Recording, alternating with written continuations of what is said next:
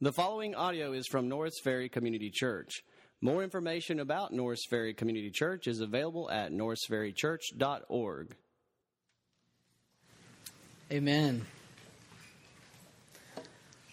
Well, Norris Ferry, thank you all for having me back here. It's been a few years, 2 to 3 years, since I've been behind this pulpit. So for those of you who don't know, back in 2014, 2015, I was an intern here, and so it's good to be back here again. As Kevin said, I've since gone into biblical counseling, and I'm excited about our text today because it's right in line with what I do. So let's jump into it. This morning, we're looking at this topic, the jealousy of God. The jealousy of God, that what we just sung about, that God is jealous for me, that God is jealous for you.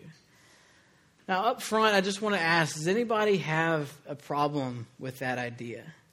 Does it make you uneasy? Do you have trouble singing that?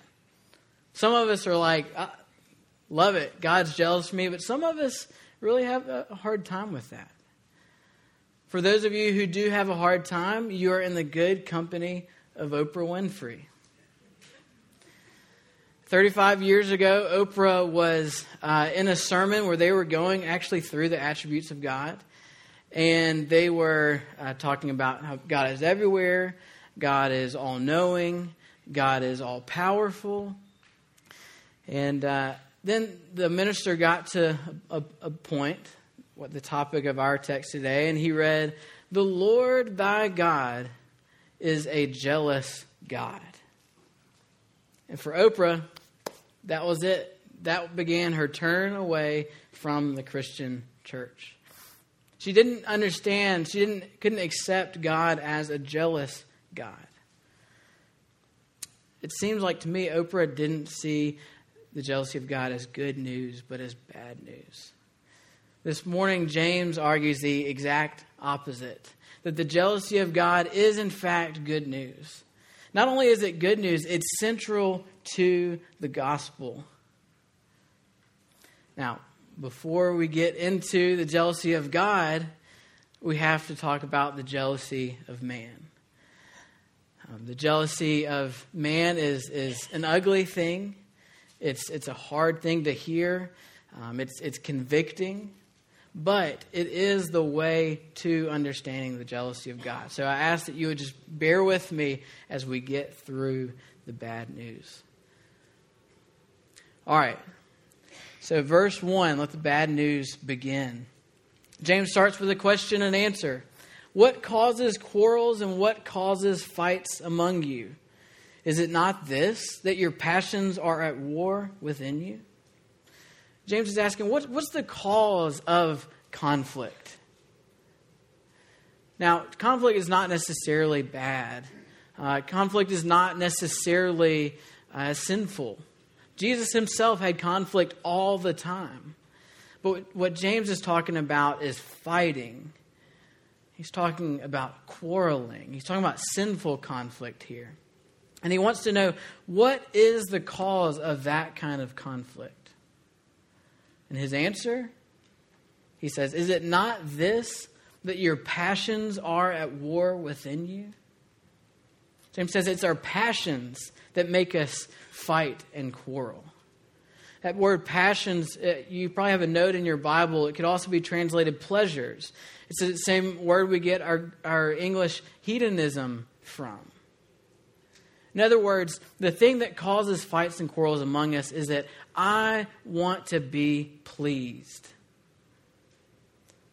It's about my pleasure. It's about I want things my way. My 3-year-old Judah, one of his favorite things to say right now is, I want to do what I want to do. And he says it all the time if he's leaving a friend's house, if we tell him it's time for bed, I want to do what I want to do. Now, we're not really all that different from Judah. Actually, we're the exact same. We just have a filter so that before those words get out of our mouth, it stops. But that's exactly, that's a very helpful look at the human heart. I don't want to do what you want me to do. I don't want to do what my wife wants me to do. I don't want to do what God wants me to do, the government, my boss, my friends. I want to do what I want to do. James says that is the source of sinful conflict. James goes on in verse 2 to say the same thing two more ways. This time he puts the cause first and then the sin that is a result of that cause. It says, you desire and do not have. That's the cause. So you murder. That's the sin. You covet and cannot obtain. That's the cause. And so you fight and quarrel. That's the sin. That word desire, James says you desire and do not have. The word desire is elsewhere translated as lust. It's literally an over desire. It's a desire that is too much, a desire that is out of bounds. So it's what Tim Keller calls an inordinate desire. So in other words, it's okay to want a husband. It's okay to want a wife. It's not okay to make a wife or husband the central pursuit of your life. It's okay to want children. It's okay to desire a house. It's okay to want success in a business. It's not okay to demand those things. It's okay to want approval and respect. It's okay to want to be liked by people. It's okay to want peace and quiet. It's not okay to be dominated by a need for these things. The problem is not with the object of our desire. The problem is that we want it too much. The problem is not that we want things. The problem is that we are jealous for things.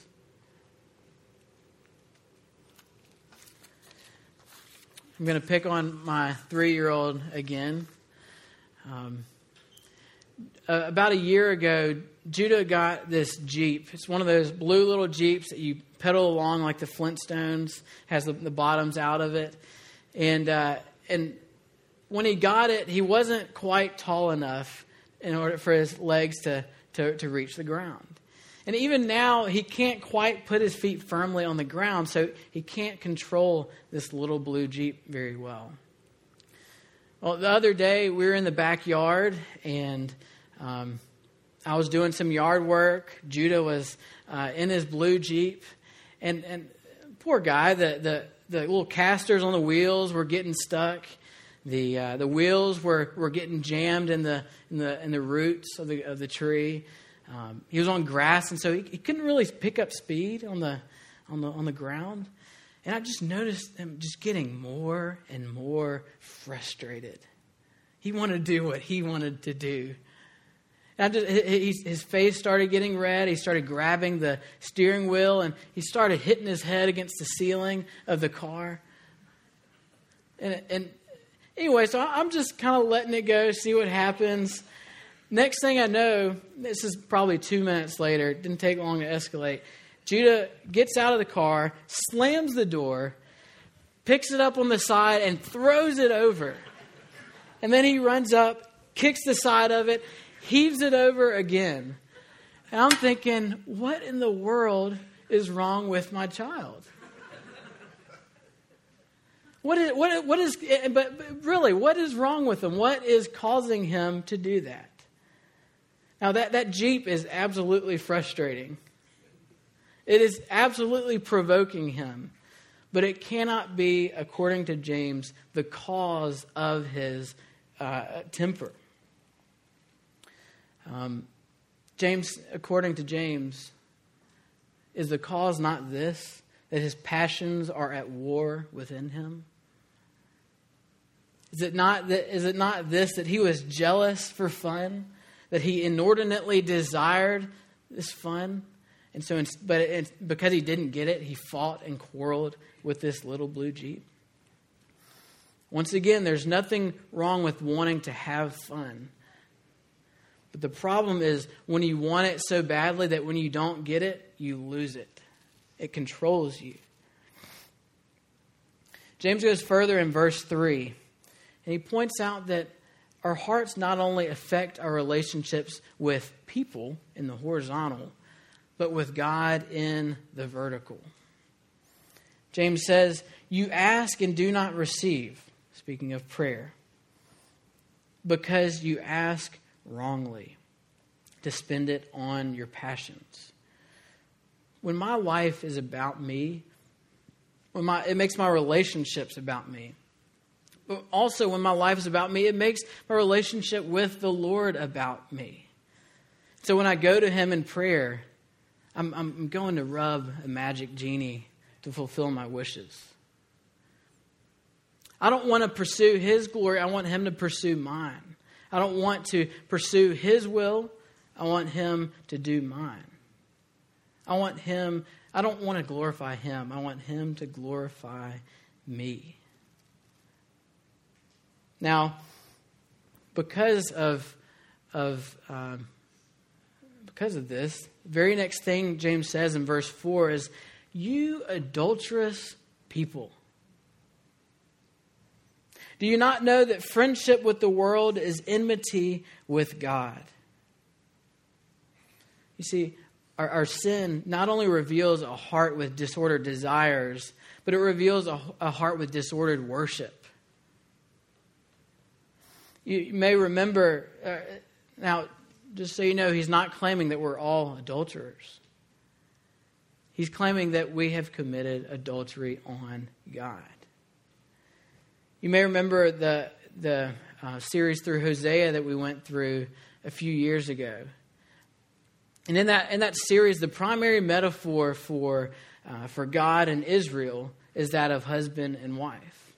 And Hosea says over and over and over that Israel, through its worship of false gods, through giving its heart over to these things that are not God, that Israel has committed adultery on God. James is saying that we are no different. James is saying that wherever there is sin, there is adultery. Wherever there is sin, there is a worship problem. On this note, Tim Keller says this: "The 10 Commandments begin with 2 commandments against idolatry." That's you shall, help me out, David. You shall have no other gods before me, and you make no idols of me. Okay. Then come commandments 3 through 10. Why this order? It is because the fundamental problem in law breaking is always idolatry. In other words, we never break commandments 3 through 10 without breaking 1 and 2. Idolatry is ultimately the reason for all wrongdoing. Why do we ever lie or steal or covet? Of course, the general answer is because we are weak and sinful, but the specific answer is because there is something besides Jesus Christ that we feel we must have to be happy. Something that is more important to our hearts than God. Something that is enslaving our hearts through inordinate desires. All our failures to trust God wholly or to live rightly are rooted in idolatry, in something that we make more important than God. So, that's the bad news. That the sin beneath every sin is a false worship. That the sin beneath every sin is idolatry. So our sin is actually worse than it may look on the surface. Underneath our fights and quarrels, underneath our pornography, our drunkenness, underneath our gossip, underneath all of it is an idolatry problem, is a worship problem. If we're breaking commandments 3 through 10, like he said, we're also breaking commandments 1 and 2. If we're not loving our neighbor as ourselves, guess what? We're loving something besides the Lord with all our heart, mind, soul, and strength. All right, so the bad news is over. We've heard it. We've heard the bad news about our jealous hearts. Now we get to the good news. The jealous heart of God. Verse 5, James says, "Or do you suppose that it is to no purpose that the Scripture says he yearns jealously over the Spirit that he has made to dwell in us?" God created us with a soul that is meant to worship him. God designed our hearts to love him above all other things. And so he is jealous when we love things besides him. He is jealous when we worship things other than him. He made our bodies to serve him alone as master. And so he is jealous when we serve other masters, when we obey other masters. Now, what is that jealousy saying? What does jealousy really mean if I'm jealous for something? When you're jealous for someone or something, you're saying, that's mine. That belongs to me. That's my boyfriend. That's my wife. That's my husband. That belongs to me. So when the Lord sees us flirting with the world, he says, "No, David, you're mine." When the Lord sees us being seduced by our desires and also seducing the objects of our desires, he says, "No, you belong to me. You're mine." And this is the part of this text that just blows me away. Because despite how much we sin against the Lord, despite how much we sin against one another, we are wanted. Despite how much we have betrayed God, we are wanted. Despite the daily ways that we prove unworthy of his love, we are still wanted. Matt Chandler tells the story of a Christian concert he went to in college. And he's thinking it's just a concert, and they kind of surprise him with the preacher halfway through, one of those type of things. And this preacher gets up, and the first thing he does, he takes out this rose, okay, and he gives it to the crowd. And he says, I want everybody here to smell the rose. I want you to feel the texture of the rose. I want you to really get a handle of this rose. And then he launches into what Matt Chandler says is one of the worst messages on sex that he has ever heard. Okay, and by the end of the sermon, when he's done with this terrible diatribe, he says, "All right, where's my rose? Somebody, where's my rose?" So somebody brings him back this rose, and it's been passed around by hundreds of people, and so the rose it's falling apart. The petals are ripped. The stem is breaking, and the whole crescendo of this guy's message, the whole point of it, is to hold up that rose and say, "Now, who would want this? Who would want this broken, torn up rose?" He's making the comparison of who would want a sinner that has defiled themselves like this rose. At this point, Matt Chandler says this: "I remember feeling anger. Real, legitimate, like I want to hurt him anger. And it was all I could do not to scream out, 'Jesus wants the rose.'" That's the point of the gospel, that Jesus still wants that screwed up rose. Likewise, for us, despite our idolatrous hearts, despite the countless ways we betray the Lord, despite our sin and conflict, God is still jealous for us. In college, I had a roommate who we'll just call Ken. Ken, at one point, he was having a rough year. He had started eating really bad, and so he gained 25, 30 pounds. He stopped exercising. My wife's smiling because she knows who it is. He had graduated, but he wasn't really sure what he wanted to do with his life, and so he was sleeping in, waking up at the crack of noon, that sort of thing. And his girlfriend was constantly mad at him just for being a jerk.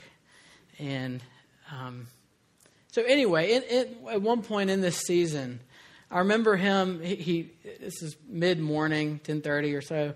I remember him walking out of his bedroom door, just in his boxers. And he looked at me and he goes,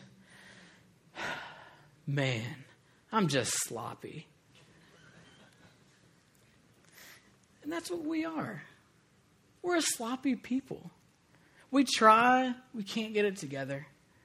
We're undisciplined, our hearts are wandering. We're selfish jerks.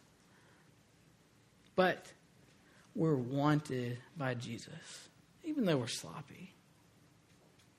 Now, of course, God is not jealous in the same way that we are jealous. Okay, God does not need us. God does not have a hole in his heart that he has to have us to fill. One of the other attributes of God is that he is totally, utterly independent and self-sufficient. God does not need our love. He is not desperate for our love. He's not wringing his hands saying, "If they would only love me." But he is jealous for things to be made right. He is jealous to have the worship that is due his name. He is jealous for us to live in the way that we were intended to, for his glory.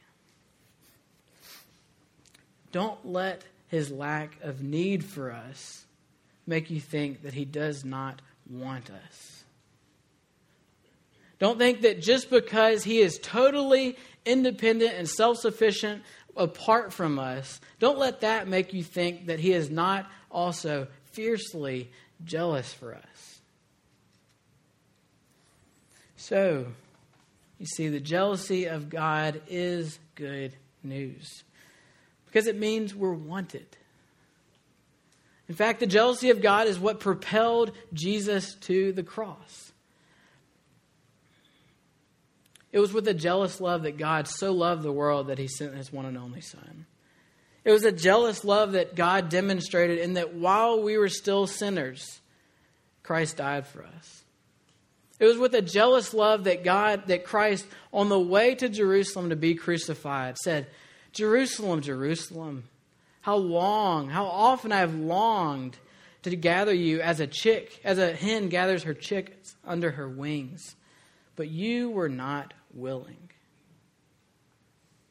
It was a jealous love that caused him to go to the cross for us.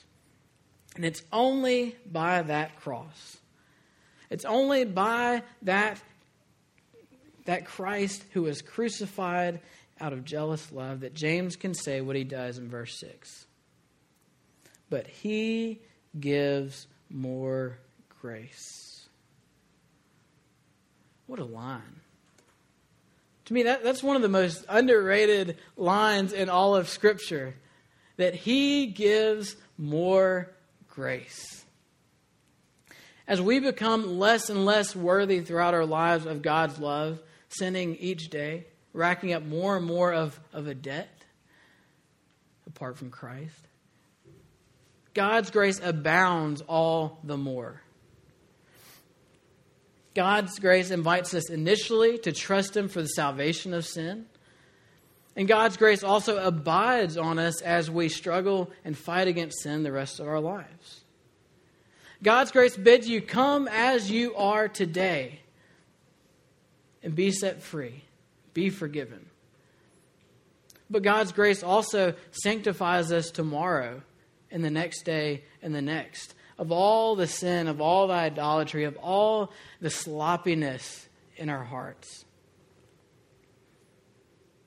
God's grace, in spite of all that we read in James 4, 1 through 5, God gives more grace. But notice now where James goes next. That same verse, verse 6, but he gives more grace. Therefore, it says God opposes the proud, but gives grace to the humble. Okay, first, it's very clear in Scripture that God gives grace to the humble. The sacrifices of our God are a broken and contrite heart. Blessed are the poor in spirit. Blessed are the meek. It's the repentant tax collector who goes down to his house justified.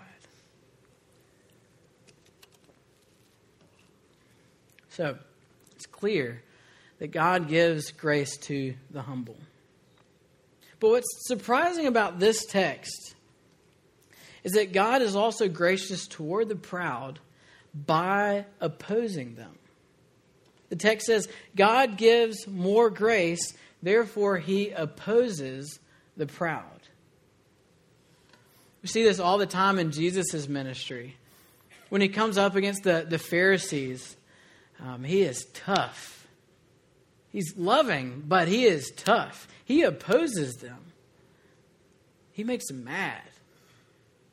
We see this when the proud rich young ruler comes to Jesus, and Jesus gives him this incredibly tough challenge.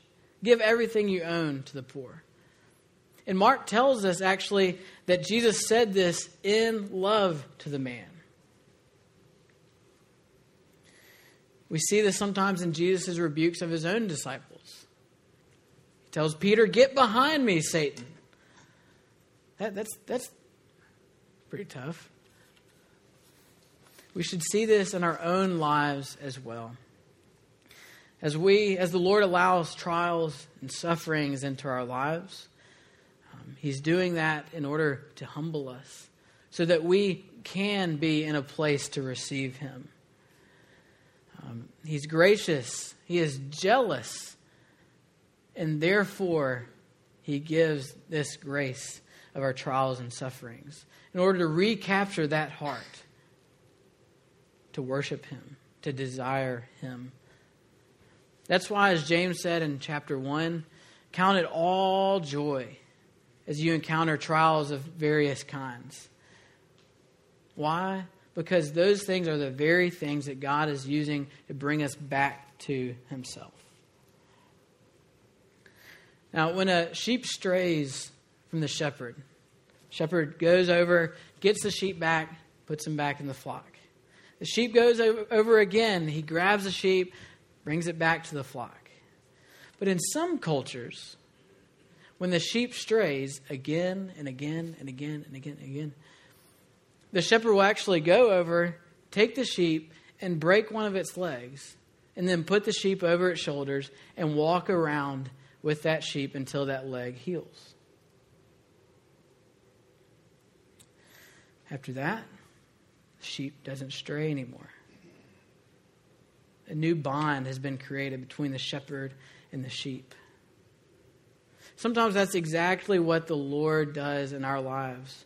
When again and again and again we proudly resist Him, wander from Him, betray Him, again and again, He gives what C.S. Lewis calls severe mercies. It's merciful, but it's severe because that's what it takes sometimes. These are trials that are devastating and painful, but once they've run their course, they bring healing, they bring life, they bring restoration.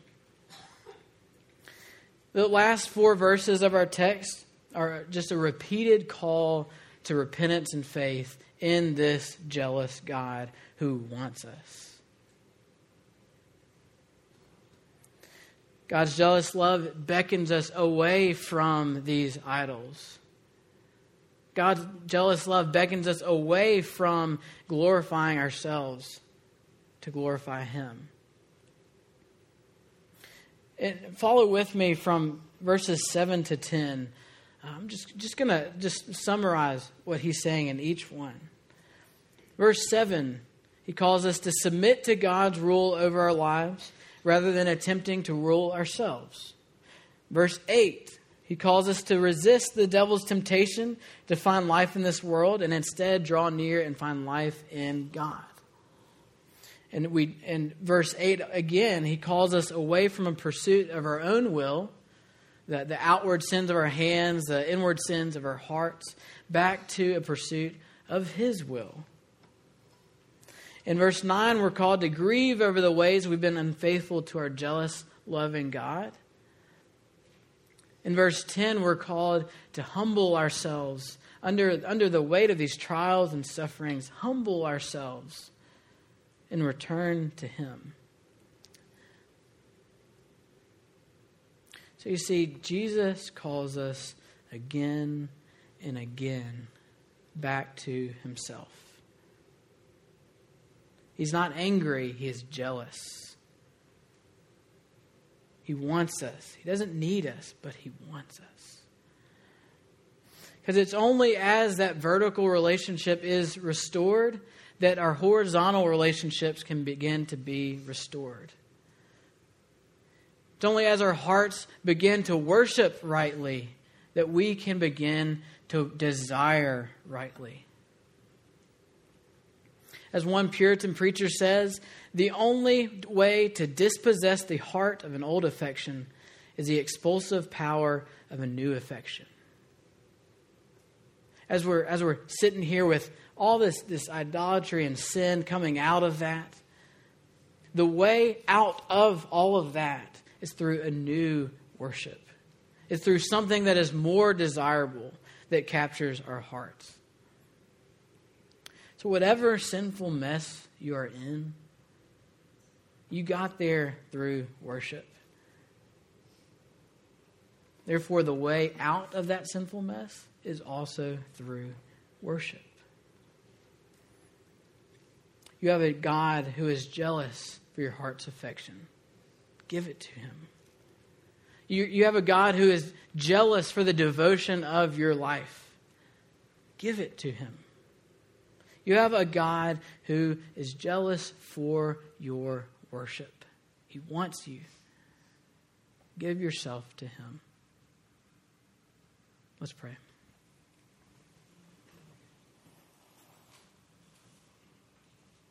Lord, what good news that it doesn't matter where we are, you want us. And that in order to make that happen, you sent your Son for us.